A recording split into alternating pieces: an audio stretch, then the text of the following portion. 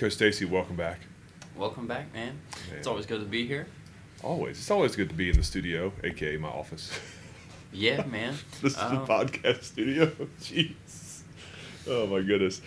I like to give a shout-out to Coach Donato because we use a lot of his equipment. So, shout-out to Coach Donato. Yeah, we're in here a little later than usual, which is nice. Nice to be on Thanksgiving break this week. Yeah, it's nice to actually take some time in the morning, eat some breakfast, be with your kids, all that kind of stuff.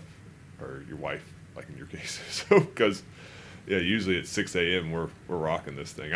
Emily, my wife, said that it's cool to do podcasts. She likes how to do this podcast. But she said no 6 a.m.s for a while because one of the boys is getting up around that time. So my time slot for that's been ixnayed for a minute. Yeah. Yeah.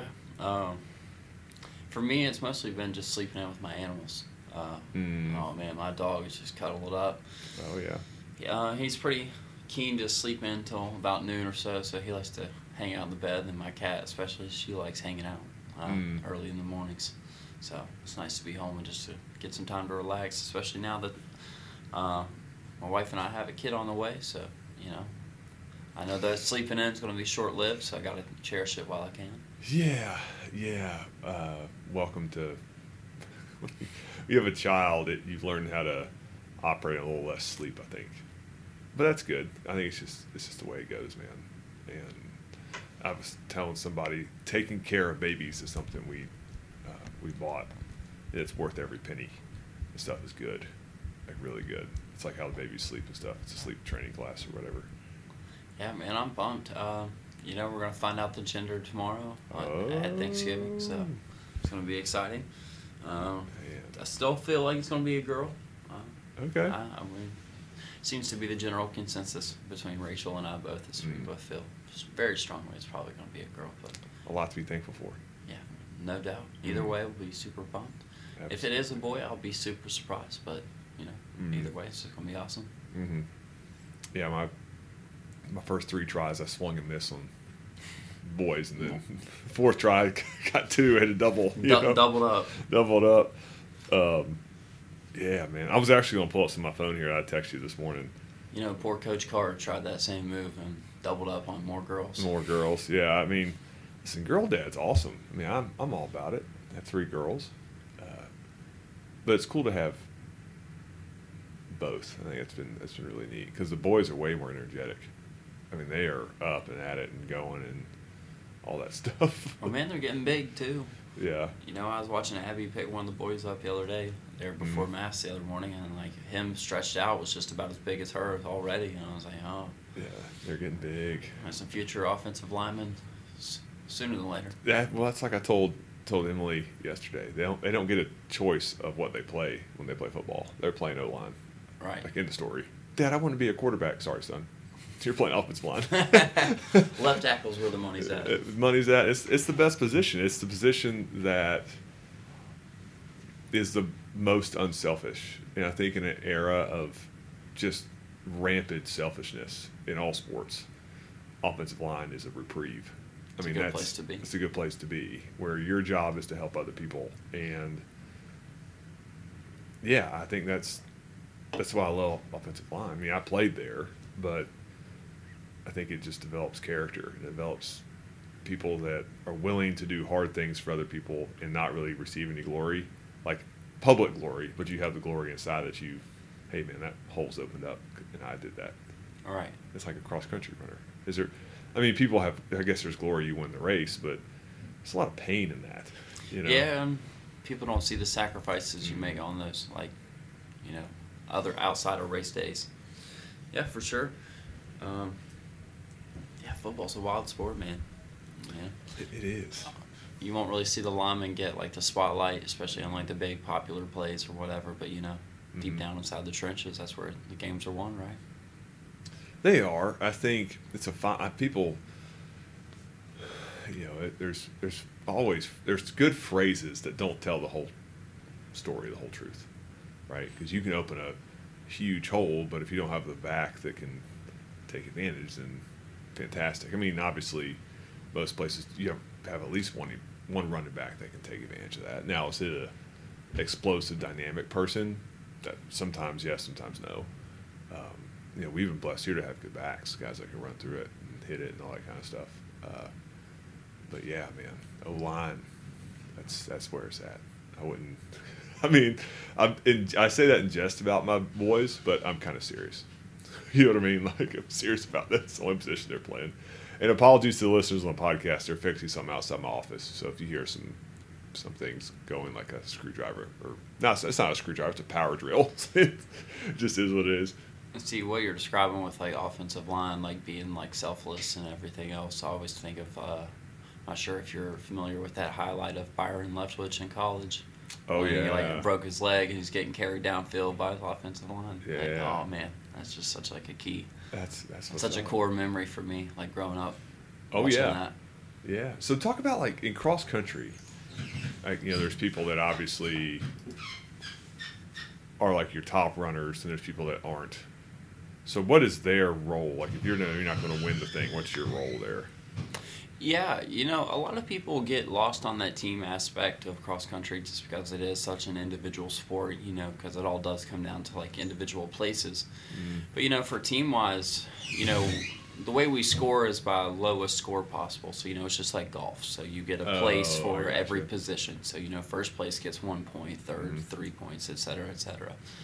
And, so really everyone kind of has that same role. Our 1 through 5 is what scores, our 1 through 5 runners. So every single person's position matters. If our number 5 can catch, the number 3 person on another team, that's huge if we get our 5 in before another team's 3. So really in cross country, that's really just, performing your best, but knowing that your team depends on that best performance. You know what I mean? Everyone going out there and giving their individual selves, taking their selves to that most extreme points of exhaustion, and knowing that it's not just for, like, hey, their own individual self, getting a personal PR or running their fastest time on a particular course, but, really just to put the team in a good position of, like, scoring well. And, that's something we've been lucky over the past couple of years to have a lot of depth. This year not as much, but that's one thing that really helped us is we do have our 6 and 7 runners as well. And they can, even though they may not score, they can push other teams like 4 and 5s further back in the numbers. So right. That helps us a lot. So there's strategy there. I didn't realize that in cross country. Oh, most certainly.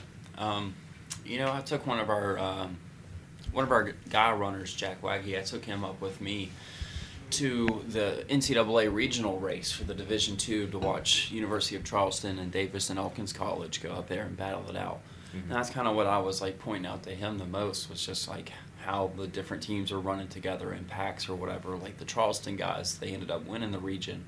Their 1 through 3 were, like, leading the race the entire time, just packing it up. And so you knew immediately by the time those 3 finished, like, that's 6 points out of just 3 guys. Like, you knew, like, already they were going to walk away with it. But yeah, there's a lot more strategy that goes into it than what people probably, like, think about, especially when you know what other teams you're running against and who the runners are. Kind of giving your individual runners, like, certain people they should be with. A lot of people don't really consider stuff like that, but most days I just tell, like, our focus is just get out there and go run.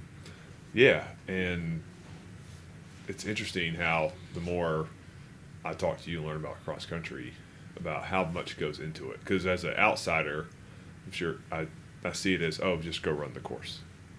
Just run, just go straight. But there's a whole mental side to that I never would have guessed, right? And a team side that I never would have guessed that. Yeah, for me, I've always found that when you emphasize the team aspect, it's easier to get the individual performances. If you sit there and put all that pressure of, like, hey, you have to go and get first, hey, you have to go and qualify for states, like, you do that as an individual, it's a heavy load to carry by yourself. And we always talk about, like, distance running being a lonely sport, like, just, like, in its nature itself. People don't see you on Sundays when you're running an hour and a half. You're going out there and running these long roads out there by yourself early in the mornings or late in the evenings. People don't see that stuff. But But whenever you focus on the team side of it, and you can put the focus of like, hey, you got to come through for your team. It sort of lightens that load of, getting out there and actually performing. And I find my athletes usually do better as individuals when they do have that like team to push for as well. We're not always privileged to have that. Some years we may not have enough runners to fill a full team, so qualifying as a team may not really be there. But still we try to build that like team identity, that team aspect, and really depend on that to pull us through. That's excellent. Speaking of excellence, I texted you this. I thought this was really good. Let's turn it this way. So this is from Missouri football, and it says, no excuses. It says, any excuse for non-performance, however valid, softens the character. It is a sedative against one's own conscience. When a man uses an excuse, he attempts to convince both himself and others that unsatisfactory performance is somehow acceptable. He is perhaps unconsciously attempting to divert attention from performance. The only thinking that counts is his own want for sympathy. Oof. The user is dishonest with himself as well as with others. No matter how good or valid, the excuse never changes the performance. My dad sent me the screenshot from Coach Johnny Croyle on X, Coach Croyle. You're talking about excellence. That's it, right? So, as coaches, we're about process, we're about getting better, but then performance, I remember I had a coach down, I coached the Charleston area, he would always say performance matters. Yes, it does. It definitely does. You can put all the work in, that's good, but when the lights come on, it's time to go. Right, getting it done is what matters. Yeah, getting it done is what matters. Performance matters. Shout out to Coach Jeffries. Coach Jeffries and I coached together for 6 years. What are your thoughts on that? Because that's a fine line, right? So process, preparation, performance, and performance is obviously subjective to the ability of the athlete to some degree. But yeah, I've got a lot of things to think about that. Sort of that whole main idea of like no excuses, accepting responsibility. That's kind of like been the key focus of my program forever.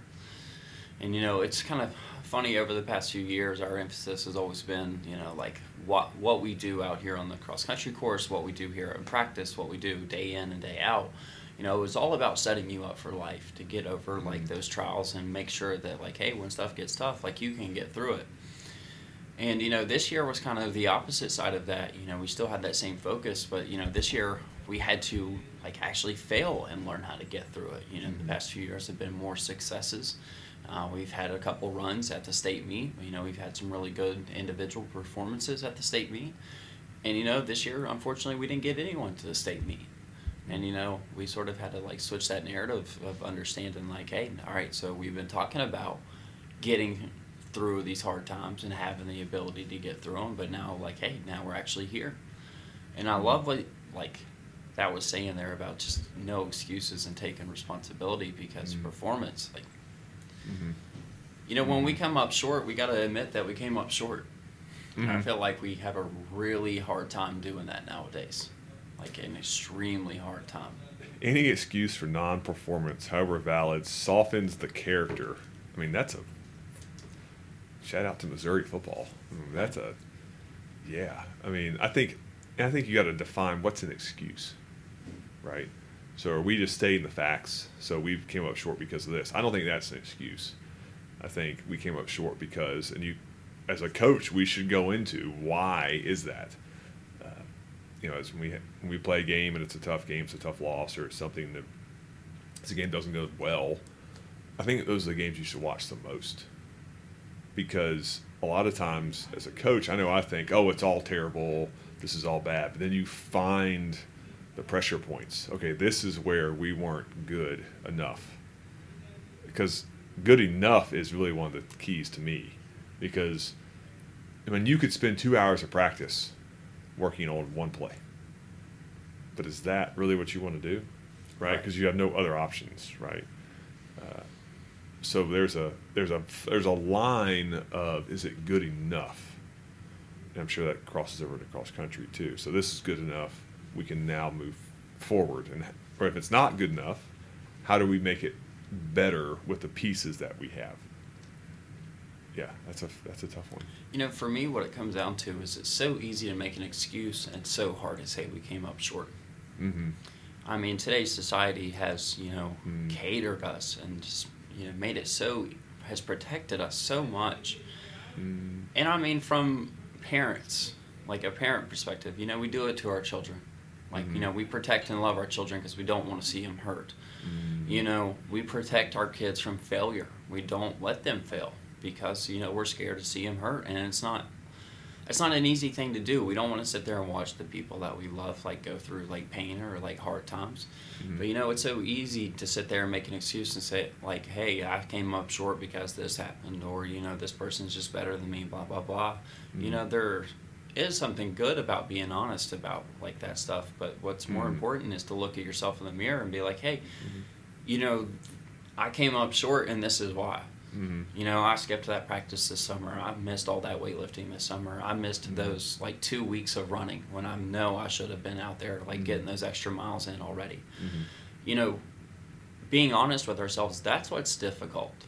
And I think what society has become, like, so confused with is admitting that we failed isn't what makes us a failure. Right. You know what I mean? Right. We are so scared to do that, as if, just admitting, like, hey, I came up short, that's what makes us a failure. No, what makes us a failure is making the excuses, is not acknowledging the very things that led to our, like, poor performance. And I think that's kind of what this cross-country season has came to for me, is just, understanding, like, hey, there's places I should have been better as a coach. I should have been way more meticulous in my planning, making sure that we were peaking at the right time, maybe making sure that we were taking care of, like, our bodies a little bit better than what we were. But even as athletes, we got to be afraid, we just got to be honest and say, hey, we came up short, and that's okay. There's a lesson to be learned in failing. Right. But, there's a lesson to be learned. There's something bigger to be learned in, like, coming out of that. Absolutely. I love this sentence, too. It says, he attempts to convince both himself and others that unsatisfactory performance is somehow acceptable. Whoo! Right? Jeez. He has perhaps unconsciously attempted to divert attention from his performance. The only thinking that counts is his own want for sympathy. Right? See, that's the thing, sympathy. Yeah. That word stuck out so much to me there. Yeah, I mean, I see it. You see it all over the place now. Player doesn't perform well. Whose fault is? Oh, it's the coach's fault, right? Or it's somebody else's fault. Or it's like, look at yourself. And for me as a coach, we don't have the performance we want. The first person I look at is me. What are we doing that we need to fix? Right? What are things we can do better? In the off season, that's the perfect time for that kind of reflection. So what kind of tweaks do we make? How do we make it something better? How do we make practice more efficient? How do we get more reps at practice? I think as a coach, it's important you stay away from the things that the crowd tells you should do, or people who don't have the expertise necessary. Right. I think it's important that we take critique from people that have the necessary knowledge. But when don't take critique from people, and this is something as a coach I learned early, don't take critique from people who don't have good answers. When people can only point out problems, and you're not helping, like, you have no solution. Right. Well, how do you fix that? Well, and then it's easy to criticize. Crickets, yeah. So, I love the guys who are like, we should run more. Are we a cross country team? Not a football team. You know what I mean? Like, we practice football. And we do condition, right? But then again, it gets back to the point of what's enough and what's not enough. And that's the art of coaching. So what is enough for your team? What is not enough for your team, right? And how do we maximize performance? And that's what, to me as a coach, you're looking to do. You're looking to maximize individual performance so your team performs the best. What are your thoughts on that? Oh, absolutely. Especially what you're saying there about focus on that individual performance to bring about the team performance. You know, you have to have your best individuals. You know, you've got to have your quarterback being the best he can be that day. You've got to have your center being flawless and getting the ball in his hands every time. You know, you got to make sure everybody's holding on to the football. You know, that to me is huge. But, you know, back to what we were saying there about sympathy, you know, that want for sympathy. I almost wonder if, when it comes to, like, these moments of performance, like, obviously when we come, like, prepared walking into these moments of, like, needing to perform or whatever, you know, we're hoping for glory. We're hoping for the greatest, you know, and that's what we're hoping to fill, like, that desire at first, is that desire for glory, that desire for attention. And I almost wonder if, like, when we realize, like, you know, that's not going to be the reality of when we're not going to get that, like, glory or attention, it's that when we, like, switch over to the excuses and then, like, we look to fill that void of attention with, like, this sympathy. Yeah, I feel sorry for me, right? Because I didn't perform as well. And I'm looking at behind you. There's a thing of tickets from my senior year, and I'm looking at games there. There's games I played well. There's games I played but whose fault was that? Was mine if I didn't play as well as I should have. See, for me, it all goes back to, like, my college running career. Like, you know, dude, I was a horrible performer. Like, fantastic in practice. You know what I mean? Like, I could run with the best of them just about any day in practice, but when it came to, like, performing, there was very few times when I could put it together. And I can, like, be very honest and say today, like, I never put it together when it mattered. Never at conference championships, never at, like, the regional championships. Like, you know, always blew up in those races. And I see that happen with some of my athletes now. And, you know, the good thing is they're young and it's okay to fail. You know, and that's what we've got to be honest with, too. It's okay to fail. You know, it's all right to stumble. It's all right to fall down. Hey, we can work on that. We can fix that. You know, it's not the end of the road.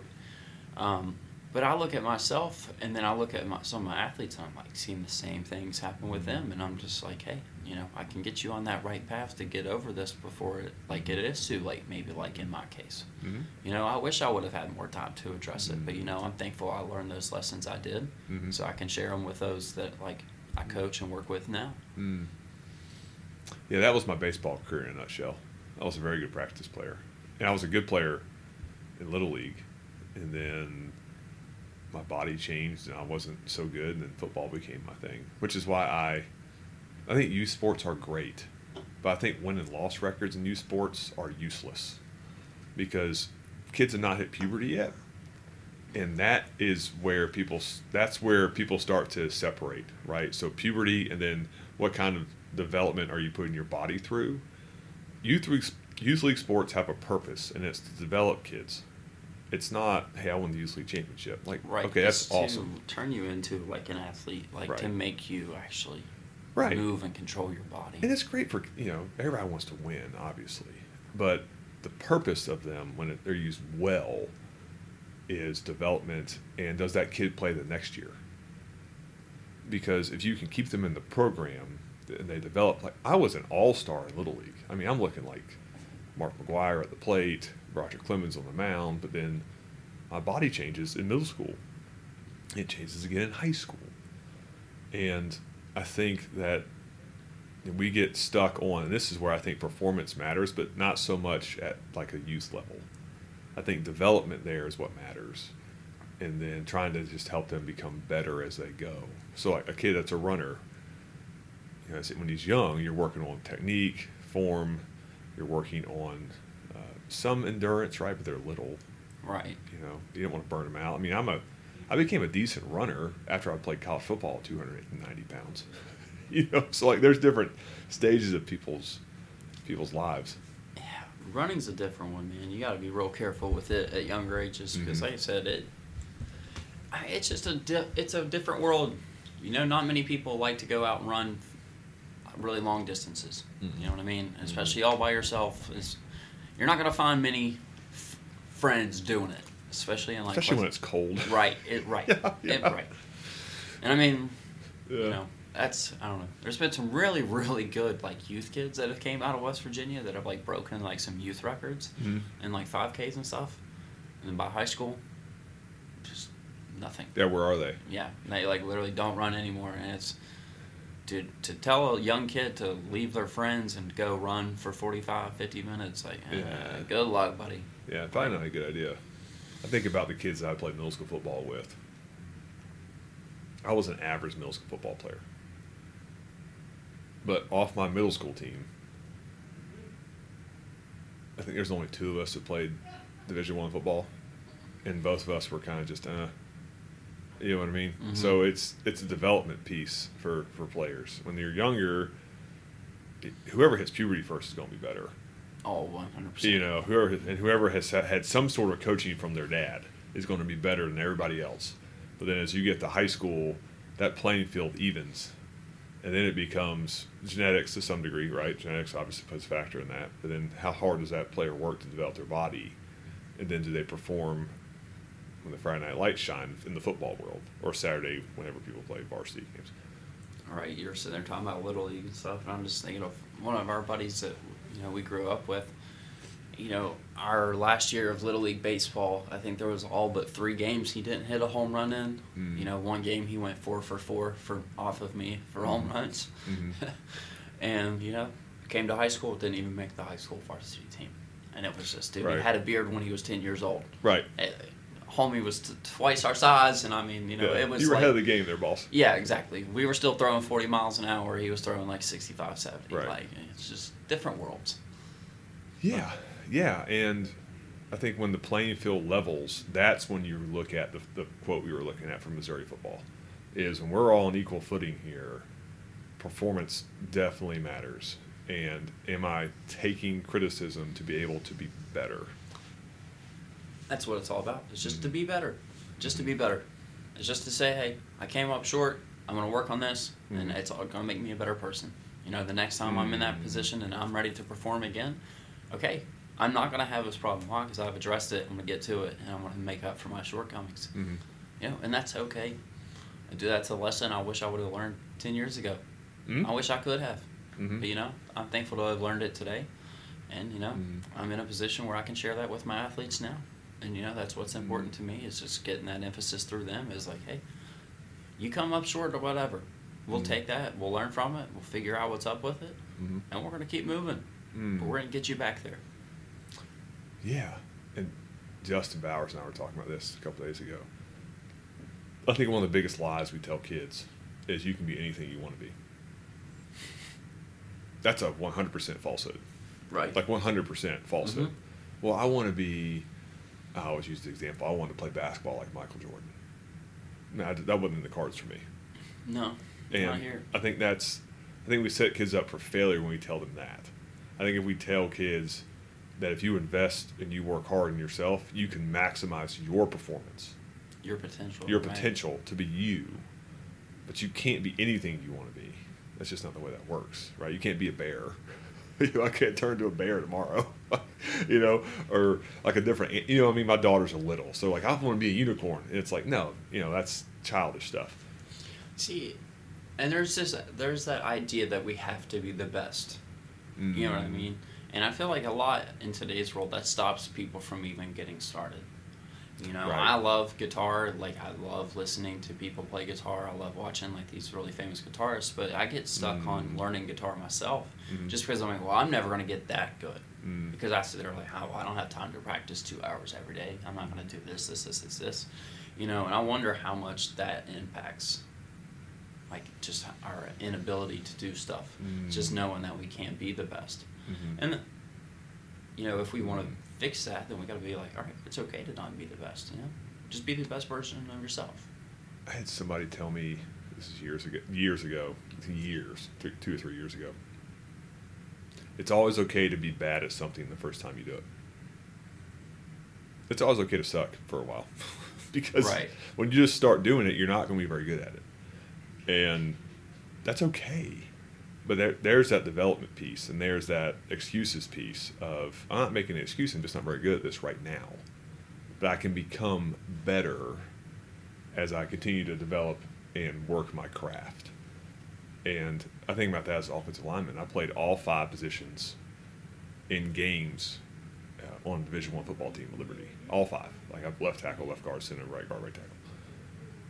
And was I great at any of them? No. But if you practice and you watch a practice film and you take the correction, then you can be good enough to play at that level, depending upon ability and training and all that kind of Right. stuff. But I think that's a key thing for all athletes is you can be very versatile and do a lot of things, and you can get a chance if you put yourself in that position, if you're prepared and you show up and you don't make unforced errors. There's a good tennis one, right? I imagine that equates to running some. Don't make unforced errors. Don't beat yourself. Yeah. You know what I mean? Like, don't do 100%. something dumb to where, hey, I just took myself out of the race. And it's an unforced error. Right, like don't go out there sprinting ahead of the pack when you know, like, hey, Right. that's not how you run a race. Yeah, I mean, don't lose the game like by yourself. Don't beat yourself, and that's like a whole other podcast about just don't do things in life that just take you out of the race. Let's stay and don't do those things. Right? There's a whole list of those. But, Yeah, and I think as you probably experienced just as much as I do, our athletes go through quite a bit of that, hurting themselves or whatever. But hey, they're young. And that's why we're here, right? That's why we're here as coaches. We're here to develop and nurture and try to get them back on the path. Just be mentors, man. That's what our kids need. Mm. I think as you and I have said, Upshur County needs good people. Mm. And I feel like, that one question you asked a few podcasts ago, if not us, then who? And I mean, that seems to be the biggest thing that sticks out to me. It's just... Yeah, there's a phrase about if good men do nothing, then evil triumphs or something of that nature. And I think that's it. I think every community's like this, but if not us, like you said, if not us, then who? And at some point, you just got to take the responsibility and say it's going to be me. Right. And I'm going to do it. I was talking to someone recently, a friend from college, and I mean, for the podcast listeners, I went to college here in Buchanan at West Virginia Wesleyan. It was just a friend of mine, and they were like, they asked, like, have you and Rachel ever even thought about, like, getting out of Buchanan?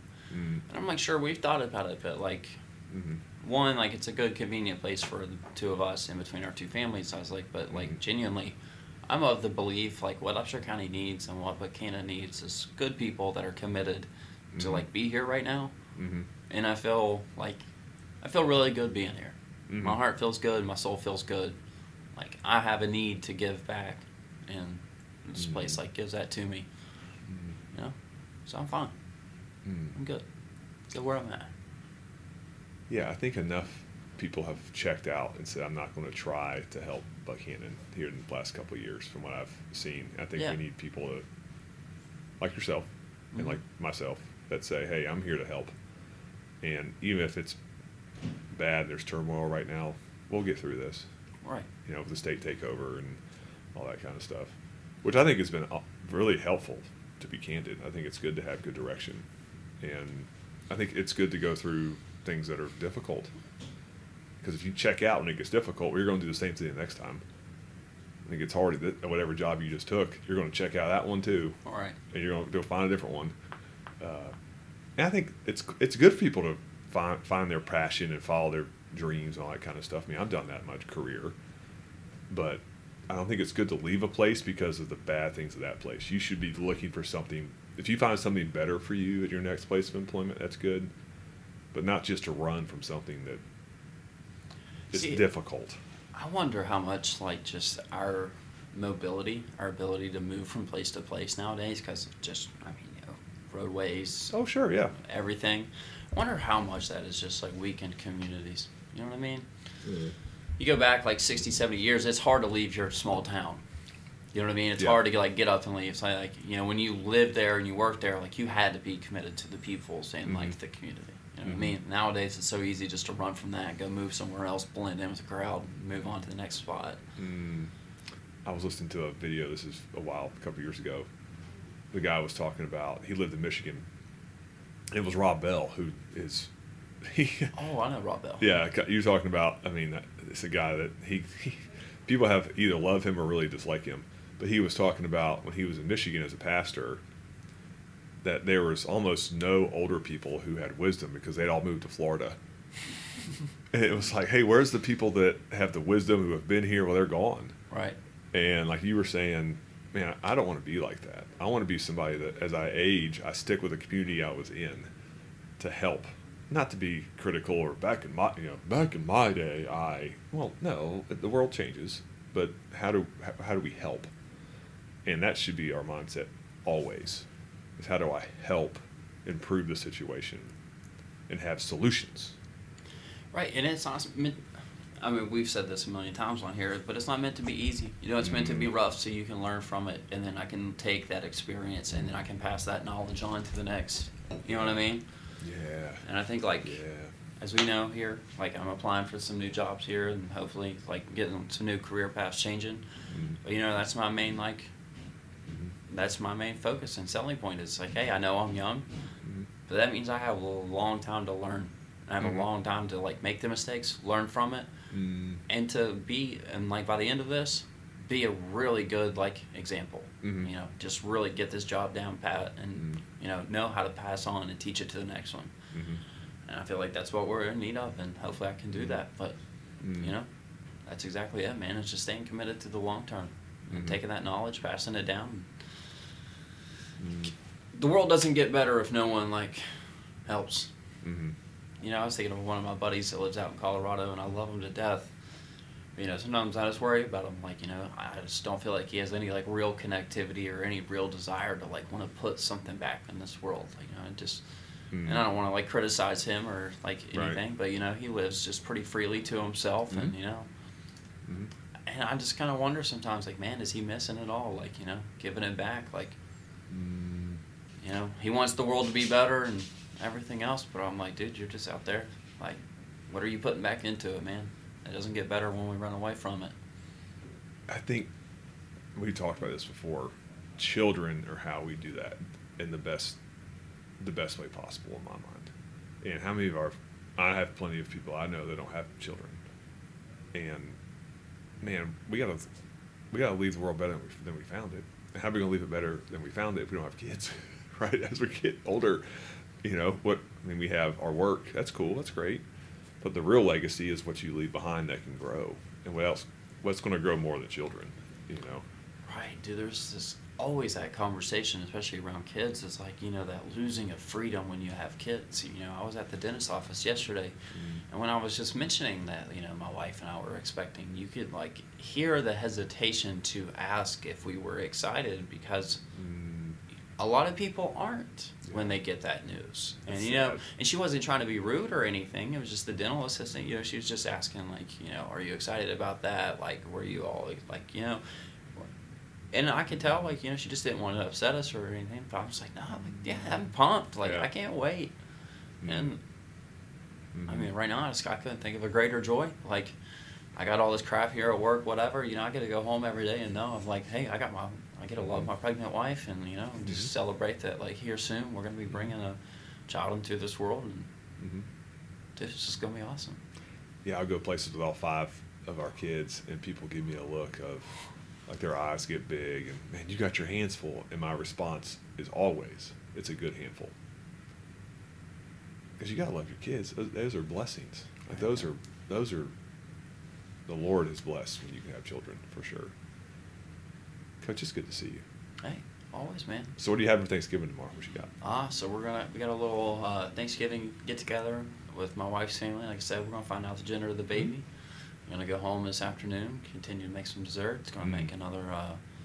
So for our listeners here, I've been making a pumpkin cheesecake swirl recently. So taking the pumpkin pie game to the next level of making it into the cheesecake game instead. But it's beautiful. Oh, good stuff, man. Delicious. Beautiful. Nice little ginger snap crust, homemade. Ooh. Vegan? No. I know, man. No. Listen, every time I make it, I sit there and wish, if only Coach Davis could experience how good this is. It's okay. No. Listen, no man, I'll eat another piece for you. Do that, please. I want to eat my wife's going to make some good vegan treats, and we'll enjoy that. Yeah. Beautiful.